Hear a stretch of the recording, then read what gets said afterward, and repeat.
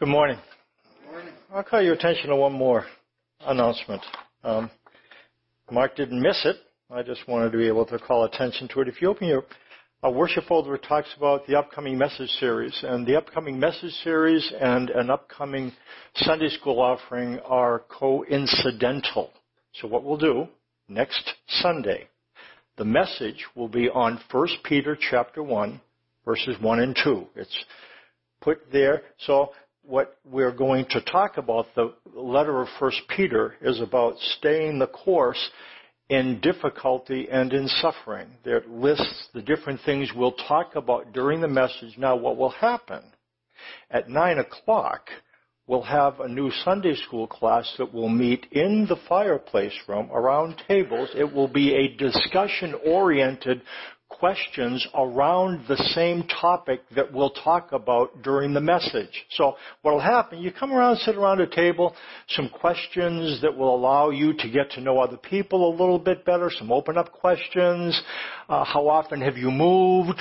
What was it like when you moved? And we get a chance to get to know one another. When we come here, we don't always get the chance to interact. And so this will be an opportunity to sit around tables, and just get to know other people. And then there'll be some questions that don't require advanced study, which will allow us to look at some of the things that we'll be dealing with in the message. So you'll be thinking about the text prior to the message, and then you'll be able to compare what was said around the table with what was set up here, and you'll be able to check us out, maybe. I don't know. But at any rate, so that's going to happen next week at 9 o'clock. Again, discussion-oriented. It should be fun. And it's going to be facilitated by Randy McCoy and some others. So I just want to let you know about that. We are in the last week of a series where we've been looking at Jesus' miracles. And what we've described from week to week, miracles are supernatural intrusions into the natural world. And the reason why it's interesting to look at them is that miracles tell us about Jesus and about his kingdom. And with that in mind, let's look at the last one, Jesus' Ascension. When he went up into heaven after having risen from the dead, been with the disciples for the period of about 40 days, and then he returned back to the Father. Here's what we read in Acts chapter 1, verses 6 through 11.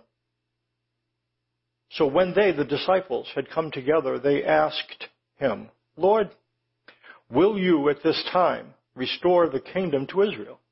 He said to them, it's not for you to know times or seasons that the Father has fixed by his own authority, but you will receive power when the Holy Spirit has come upon you, and you will be my witnesses in Jerusalem and in all Judea and Samaria and to the end of the earth. And when he had said these things, as they were looking on, he was lifted up, and a cloud took him out of their sight. And while they were gazing into heaven as he went, behold, two men stood by them in white robes, and said, Men of Galilee, why do you stand looking into heaven?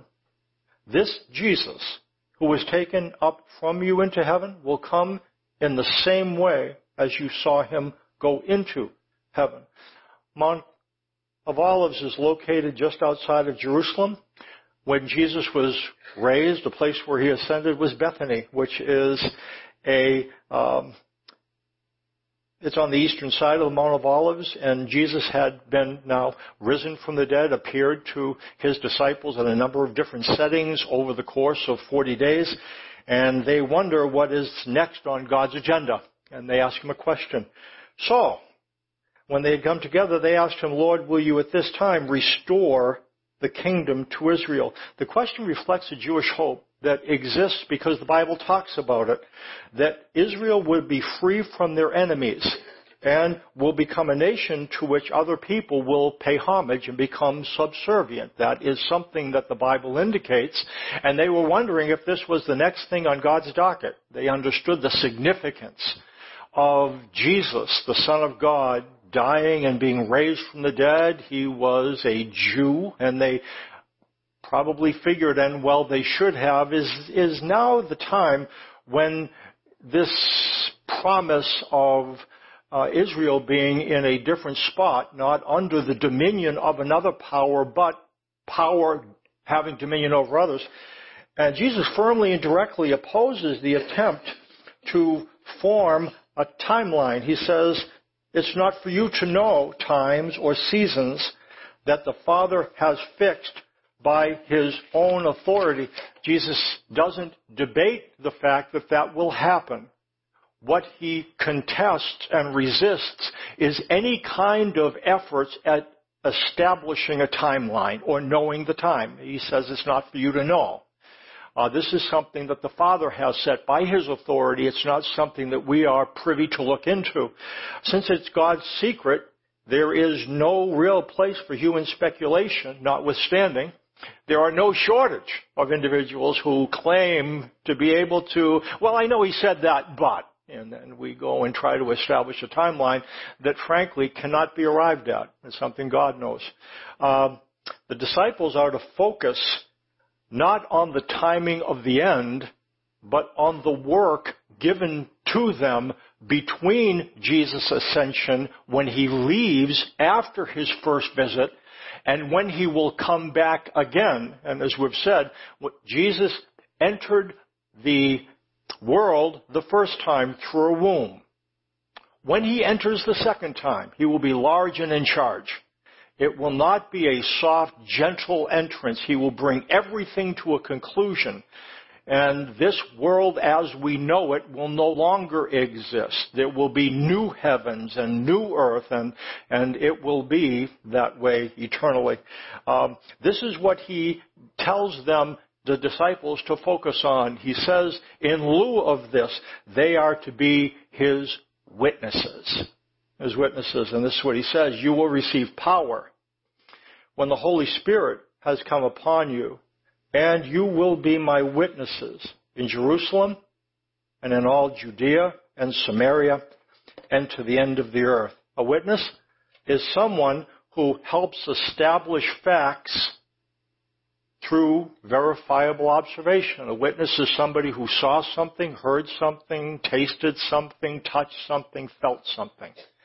And because they were there, they experienced it with their five senses, then they can attest to the fact that it existed. That's what happened. I saw it. I heard it. I smelled it. And that's what Jesus tells the disciples, the 12 minus one at this point. Another one will be added. All of them are required to have been with Jesus and have seen Him. So when Judas, having died, they replace him. Naturally, they look for someone who was there. Someone who didn't hear it secondhand, who saw it firsthand. Again, that's what a witness needs to do. Not all of us have had the luxury privilege of seeing things with our eyes. We believe, but we haven't seen. We can trace back our belief to one who did see. Individuals who did see, and they wrote down what they saw, and they explained what they saw. And these were the disciples. The disciples' direct and real experience of Jesus and His resurrection qualifies them as witnesses. The Holy Spirit will attest, will give them boldness so that they will be able to say out loud in contested places what it is that they saw. In the case of being a witness to Jesus' resurrection and ascension, it's important to establish two things. What are the facts and what do they mean? What are the facts? What happened? What are the things that you observed? And not just what happened, what are we to draw from the fact that it did happen? What facts are being established and why? We catch up with the disciples a little bit later on. Peter is the one who is speaking. And look what he says in Acts chapter 10, 38 through 43. And what you find here is Peter doing what Jesus told the disciples to do. This is being a witness. And so we join Peter, and he's speaking, says, God anointed Jesus of Nazareth with the Holy Spirit and with power. He went about doing good and healing all who were oppressed by the devil, for God was with Him. And we are witnesses of all that He did, both in the country of the Jews and in Jerusalem, They put him to death by hanging him on a tree. But God raised him up on the third day and made him to appear, not to all the people, but to us who had been chosen by God as witnesses, who ate and drank with him after he rose from the dead. And he commanded us to preach to the people and to testify that he is the one appointed by God to be judge of the living and the dead. To him all the prophets bear witness that everyone who believes in him receives forgiveness of sins through his name. The disciples understand that Jesus chose them, the Father chose them to be witnesses. The first-hand testimony of Jesus' resurrection and ascension is to what they are to testify to because they were there. They were in the upper room. He came in, and again, we'll see, not just as a spirit. Thomas touched him. They saw him eat. He came as a spirit, left not in the form that he came in. He came as an unembodied spirit. He left as an embodied spirit. There was no body in the tomb. Jesus is the first of a new race of individuals, eternal spirits within eternal bodies. A new race of, in fact, his going back to heaven constituted, in one sense, as weird as this might sound, a change in the deity. Prior to Jesus going back to heaven, flesh and blood was not part of the Godhead. Would you agree? When he comes back, he is in a body, an immortal body, and that constitutes, in addition, a change in one sense to deity. God is spirit. Jesus is spirit and body. So what? We are spirit and body, and guess what? That's what it's going to mean to be part of the family of God. It's going to exist. Believing in Jesus means we're going to exist in the form that Jesus presently exists in. And we are going to exist with him forever. Jesus is there. He's going to remain there forever. Believers in him are going to go to the same place and be there eternally in the form that he exists in.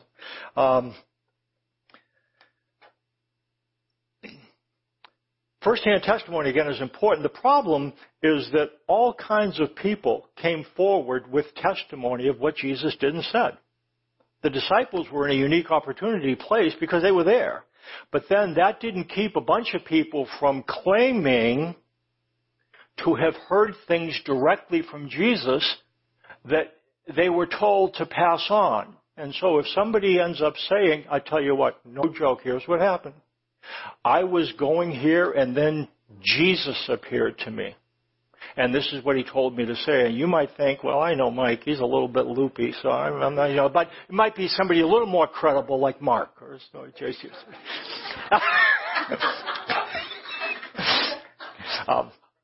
But how would you determine if we're true or not?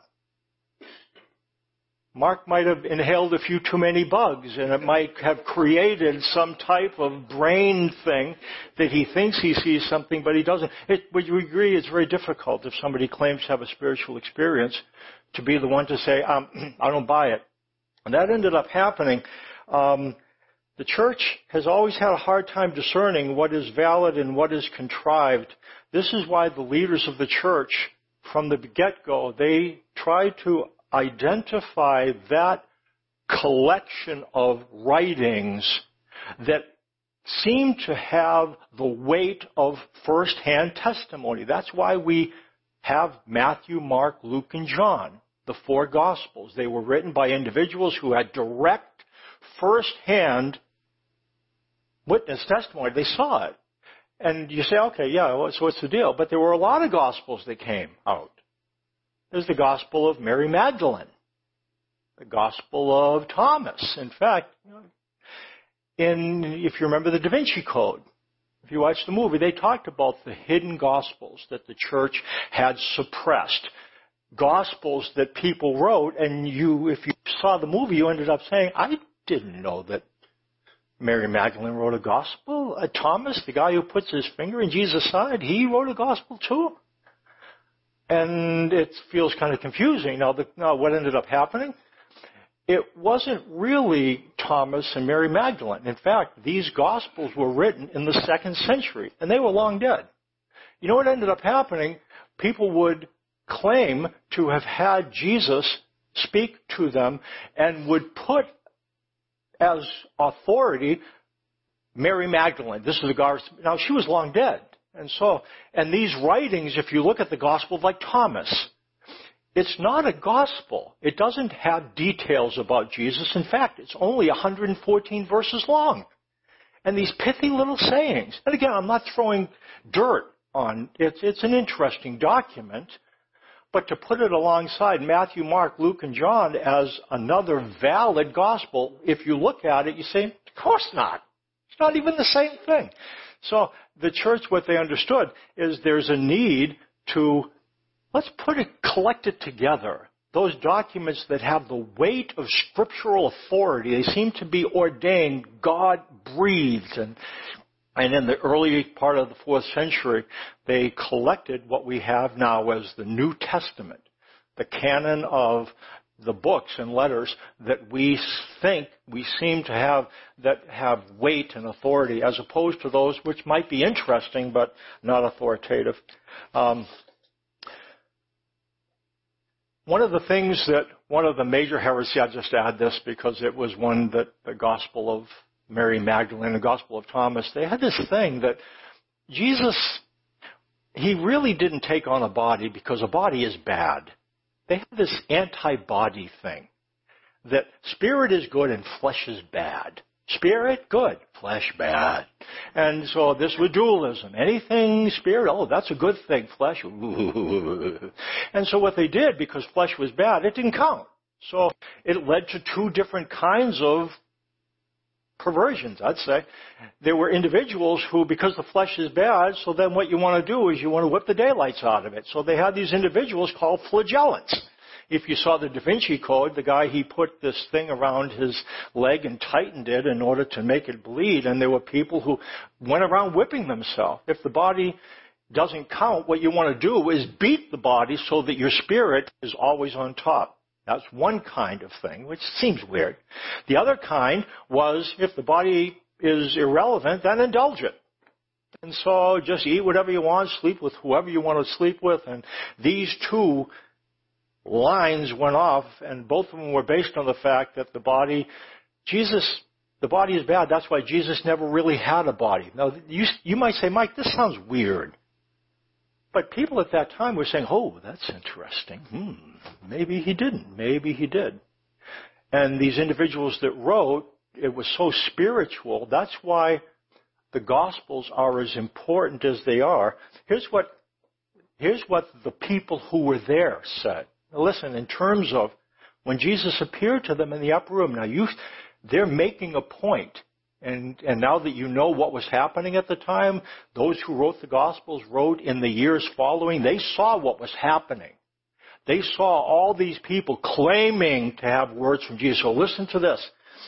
Jesus, now this is in Luke's account. Luke wrote the Gospel of Luke and the book of Acts. So he is the church historian who writes records from the beginning through the Gospel of Luke, ends it at the Ascension, begins Acts at the Ascension, and moves forward through the mission of the church to Jerusalem, Judea and Samaria, to the outermost part of the earth. He takes it from beginning to end, Alpha and to Omega. At the end of the Gospel is what he said. Jesus himself stood among them and said to them, peace be with you.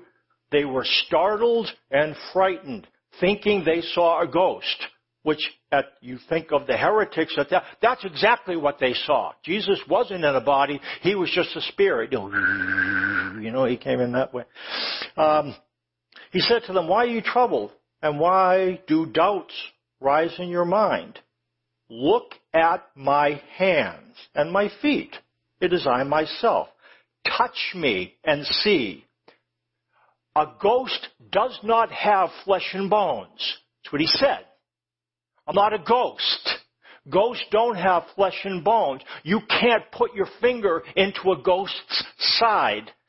They are understanding it's important that Jesus lived and died. He's in a body. He's the first of a race of, you understand.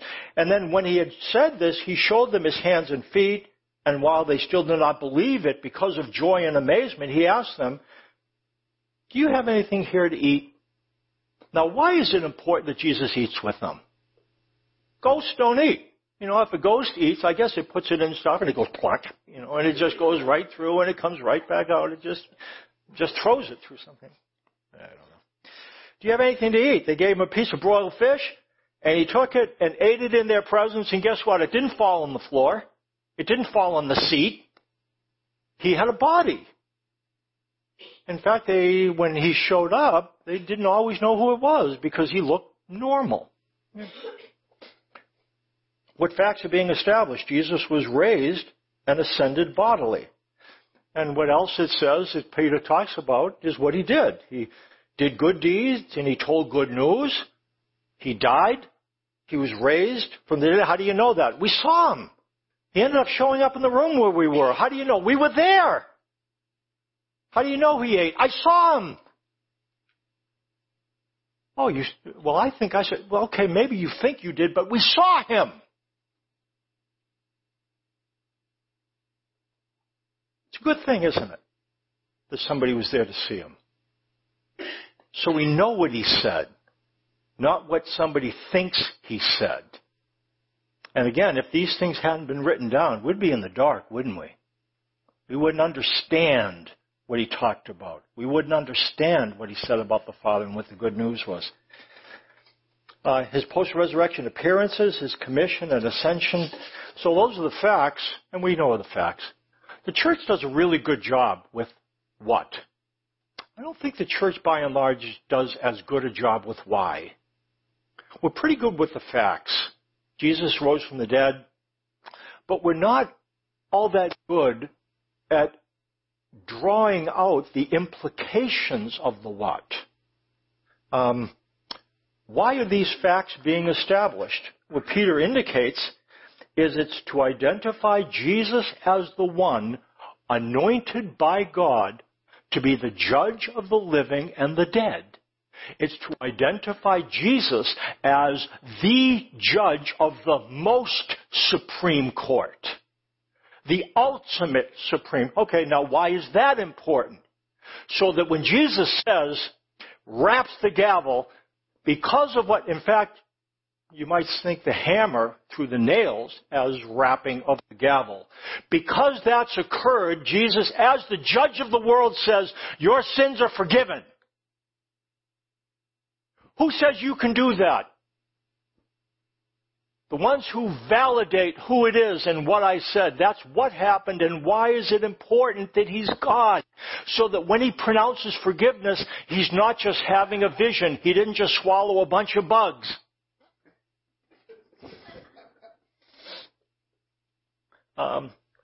This is what Peter says. He commanded us to preach the gospel, to testify that he is the one appointed by God to be judge of the living and the dead. To him, all the prophets bear witness that everyone who believes in him receives forgiveness of sins through his name. Why is it important to believe that Jesus is God? Because only God can forgive sins. Oh, wait a minute, Mike. Does that mean that everyone's sins in the world are forgiven? If they believe it. But do they believe it? Sometimes we get the facts wrong. There's people that believe that Jesus didn't really rise from the dead. He passed out in the tomb. And there's a 2-ton stone, and he pushes that out of the way with his head. And then he's bound in these wraps, and so he's bouncing around, and he appears to the disciples as the Lord of life. And But even with the facts, it's not always clear what the facts mean. What is the good news? And the good news that they understand is forgiveness. That's it. To be pronounced in Jerusalem, in Judea and Samaria, into the remotest part of the earth. What's the news? That your sins are forgiven. And it's important that you believe that, because that's what the good news is. If you believe that Jesus is God, who is the judge that comes and dictates on the Father's behalf, that's what he says. And that's what we are to believe. Forgiveness is the why that's important, that Jesus is who he is. This is the gospel message. It's the good news. What happened to the good news? Again, it's possible to hear that sins are forgiven. But there's always, those things, I get a kick out of them. It's, these things, these medicines you can take that alleviate all these different things. Like, I forget what it is, the one that you take if you're smoking. I forget the one. It's one of these ones. And then you know what they do? Then they have the things afterwards that talk about all the things. Madness, blight, black plague, your eyes could fall out, but I tell you what, you won't smoke a cigarette. And that's the important thing. All these things, your head explodes, your arms fall off, and you're not going to go anywhere, but you will not smoke a cigarette. And so there's all this fine print at the end. And that's what happens with forgiveness. Your sins are forgiven. And then you've got all that stuff afterwards. That's sins are forgiven. And then there's a long line of these disclaimers. Of course, that's if you confess. That's not what he says. Your sins are forgiven. And confession doesn't get you forgiven. It's agreeing with what's already happened. Forgiveness has been proclaimed. Jesus is in a position to announce it. And you say, well, Mike, what about sin? If you believe you're forgiven, guess what happens? You begin to act like a child of God rather than a slave of God. This is what the good news is. This is where it starts. This is why we need to believe that Jesus is God, so that we can believe that he can preach your sins are forgiven, so that you can believe it. And if you believe it, that makes you if you believe you're forgiven, that makes you a child of God, Christian. That's what a Christian believes. That's what the witnesses were told to say. What's happening with good news? It says, look at Romans 4:3-7. Again, this is not new. Abraham believed God, and it was counted to him as righteousness. What this is saying, and this is in your worship folder, in order to be righteous in God's eyes, you need to believe. Righteousness is given to someone who believes. What does God want you to believe? Okay, that Jesus is God, but what else? Well, here's what he says. Now to the one who works, his wages are not counted as a gift, but as his due. And to the one who does not work, but believes in him who justifies the ungodly, his faith is counted as righteousness, just as David also speaks of the blessing of the one to whom God counts righteousness apart from works. Blessed are those whose lawless deeds are forgiven, whose sins are covered. Blessed is the man against whom the Lord will not count his sins. What is it that we are to believe? It's the thing, because belief is central. It's how you become a Christian. And what we're supposed to believe is lawless deeds are forgiven, sins are covered, the Lord will never count your sin against you. Your Lord will never count your sin against you. Your lawless deeds are forgiven. Your sin is covered. That's what we are to believe. That's the belief that makes somebody a Christian. Not a bunch of stuff afterwards. Now, behavior matters, but the Christian life begins with belief. And that belief will mature into a lifestyle that will honor. And it takes time, but this is where it begins. That's the message. And not always clear. The mission goes along. It says, you will receive power when the Holy Spirit has come upon you. You will be my witnesses in Jerusalem, in all Judea and Samaria, to the end of the earth. The witnessing will start in Jerusalem. In fact, this is a table of contents for the book of Acts. Jerusalem, Judea, Samaria, the ends of the earth. chapters 1 through 7 is Jerusalem. It's the mission to Jerusalem. Then in chapters 8 through 10, it moves to Judea and Samaria. Then in 11 and 12, a brief return to Jerusalem. From 13 on through the end of the book of Acts, it is to the end of the earth. And we don't know exactly, but some believe that when it gets to Rome, Rome is the hub of the Gentile world.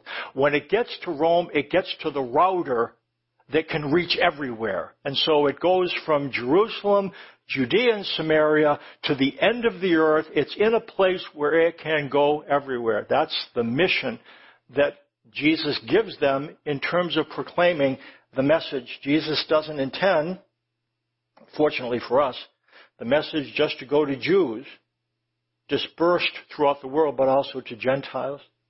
I've read this, and I think it's true.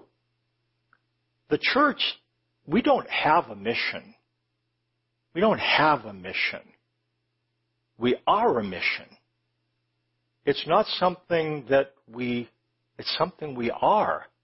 And what kind of mission are we? We are to be witnesses of witnesses, to indicate what the facts are and why the facts are important. It's important that Jesus is God because then forgiveness is credible. And that's what we are to announce. Once the Gentile mission has achieved its purpose, the Bible indicates, and look what it says in Luke 21, it's the last verse, God will indeed turn his attention back to Israel. What, if you look there in the unfolding of salvation history, there's some critical events. Naturally, God selecting Israel in the Old Testament is a critical event. And then Jesus comes and announces the gospel. He understands at that point, and again, we've done this before, you're Jews and you're Gentiles. Relative to the gospel, God gives the free ability for Gentiles to enter into his kingdom. But Jews, by and large, are given a stop sign. Now, there are some Jews who believed, fortunately, that they did. All the disciples were Jewish. But what ended up happening is God selected out a portion of Jews to be the ones who will inform the Gentiles about what's happened. Gentiles didn't know. They didn't know the Bible. So what God did, those Jews who believed were used to seed the church of the Gentiles. That's why it was kind of difficult, because God was sending them into Gentile territory. They were mistreated, but the purpose for which God selected them is, I want you to go tell them the good news. Okay, and they did. And then the Jews, but by and large, most Jews didn't buy Jesus because it was some of you I'm going to pick. The rest of you, blind.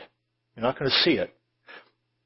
This is the time of the Gentiles, and that's what ends up happening. There will be a time when this will stop.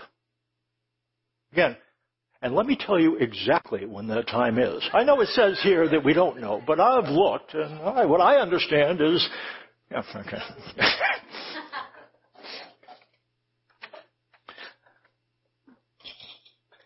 Yeah.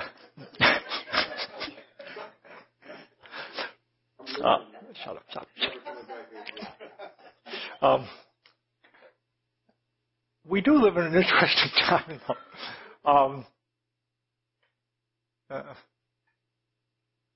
The UN resolution 181, after 2 millennia of being dispatched and dispersed throughout the world, in 1947 in the fall, some of us were alive at the time, many of us, 1947, it doesn't seem that far back to me. Anyways, Israel was voted to become a state.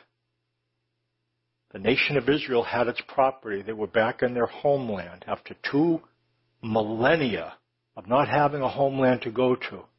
In our time, God took his firstborn and put him back in his home.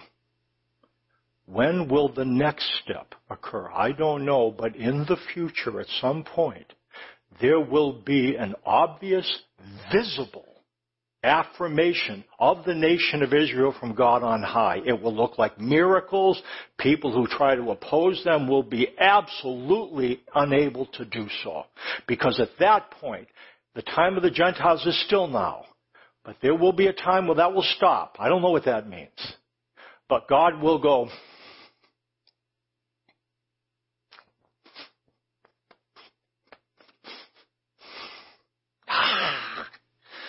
I tell you what, when we get to heaven, we're going to spend a lot of time with our older brothers and sisters, expressing appreciation to that firstborn who experienced a bunch of stuff so that we could enter the church. I don't know what that'll look like.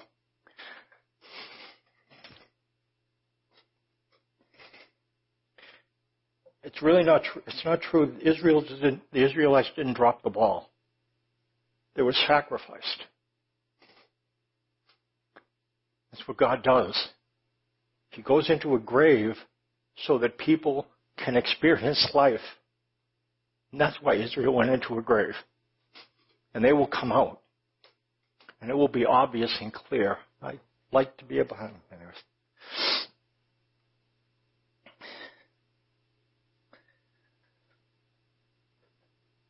We do well to be conscious of the message and the mission. Again, it's still the time of the Gentiles. Are you clear about the facts? Jesus did good deeds and good news. And they put him in a grave, and he rose bodily. There was no one in there. He appeared to people, ate food. They touched him. He was a spirit in a body. He went to, right by the Mount of Olives. They were there, and I guess the way it happened, it gives the sense that the cloud came down and enveloped him. That's the sense it gives. And this cloud came down and enveloped him, and he was raised up, and then on the far side, a couple of individuals showed up, and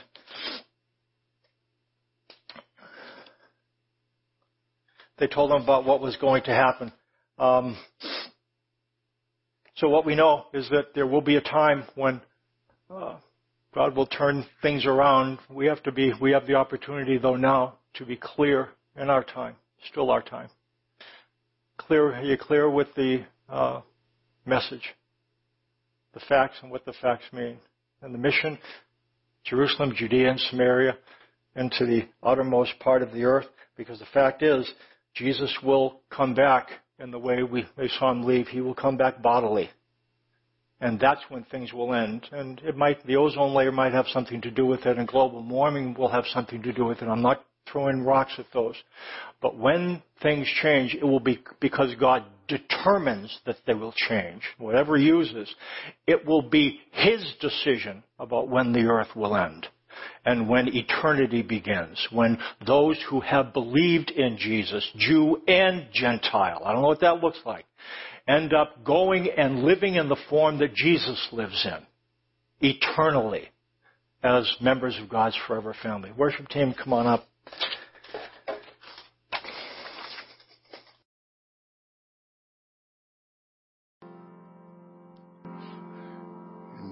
Dear Father, we thank you for your sovereign plan to send Jesus in the Spirit and to show us him embodied and to give us the confidence of that someday we will look like him, be like him, and be with you.